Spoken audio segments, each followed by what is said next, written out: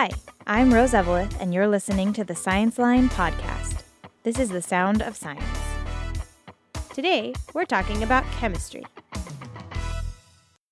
When I was a very small child, I would, and I remember this distinctly, I would look at my hand and I would say, wiggle the fingers and I'd look at it and say, what is that made of?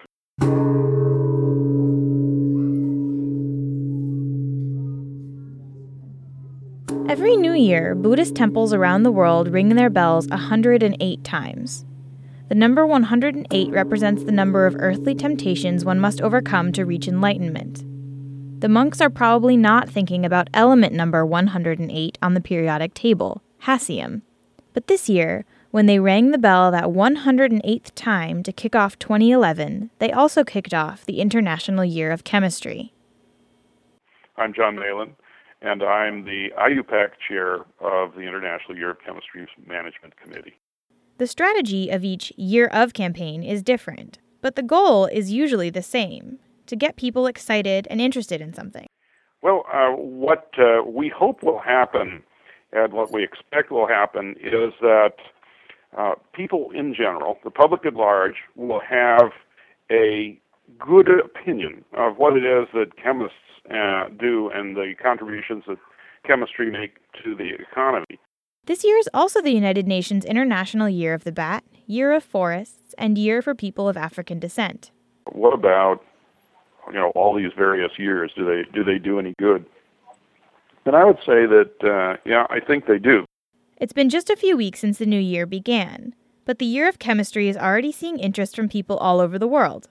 They've begun a series of meetups to unite women chemists, and women are going to be getting together in places like Australia, the United States, UK, Germany, in France, in Africa, in Asia, in Japan, where there will be breakfast meetings of women who are also chemists, who will just share their experiences as chemists. They're also working on illustrating chemistry through the artwork of students. One of the things that I particularly enjoy is chemistry as depicted in art. And there are various students in classes around the world, from here to, say, Nairobi, who are drawing their concepts of what they think molecules look like and how they fit in with society. And there are some really neat posters, for example, being created by kids.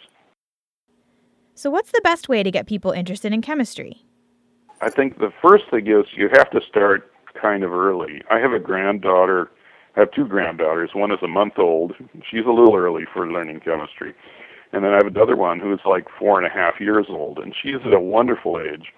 And what we do is we do little experiments, like we make popsicles. To get more information about the International Year of Chemistry, you can check out their website at www.chemistry2011.org.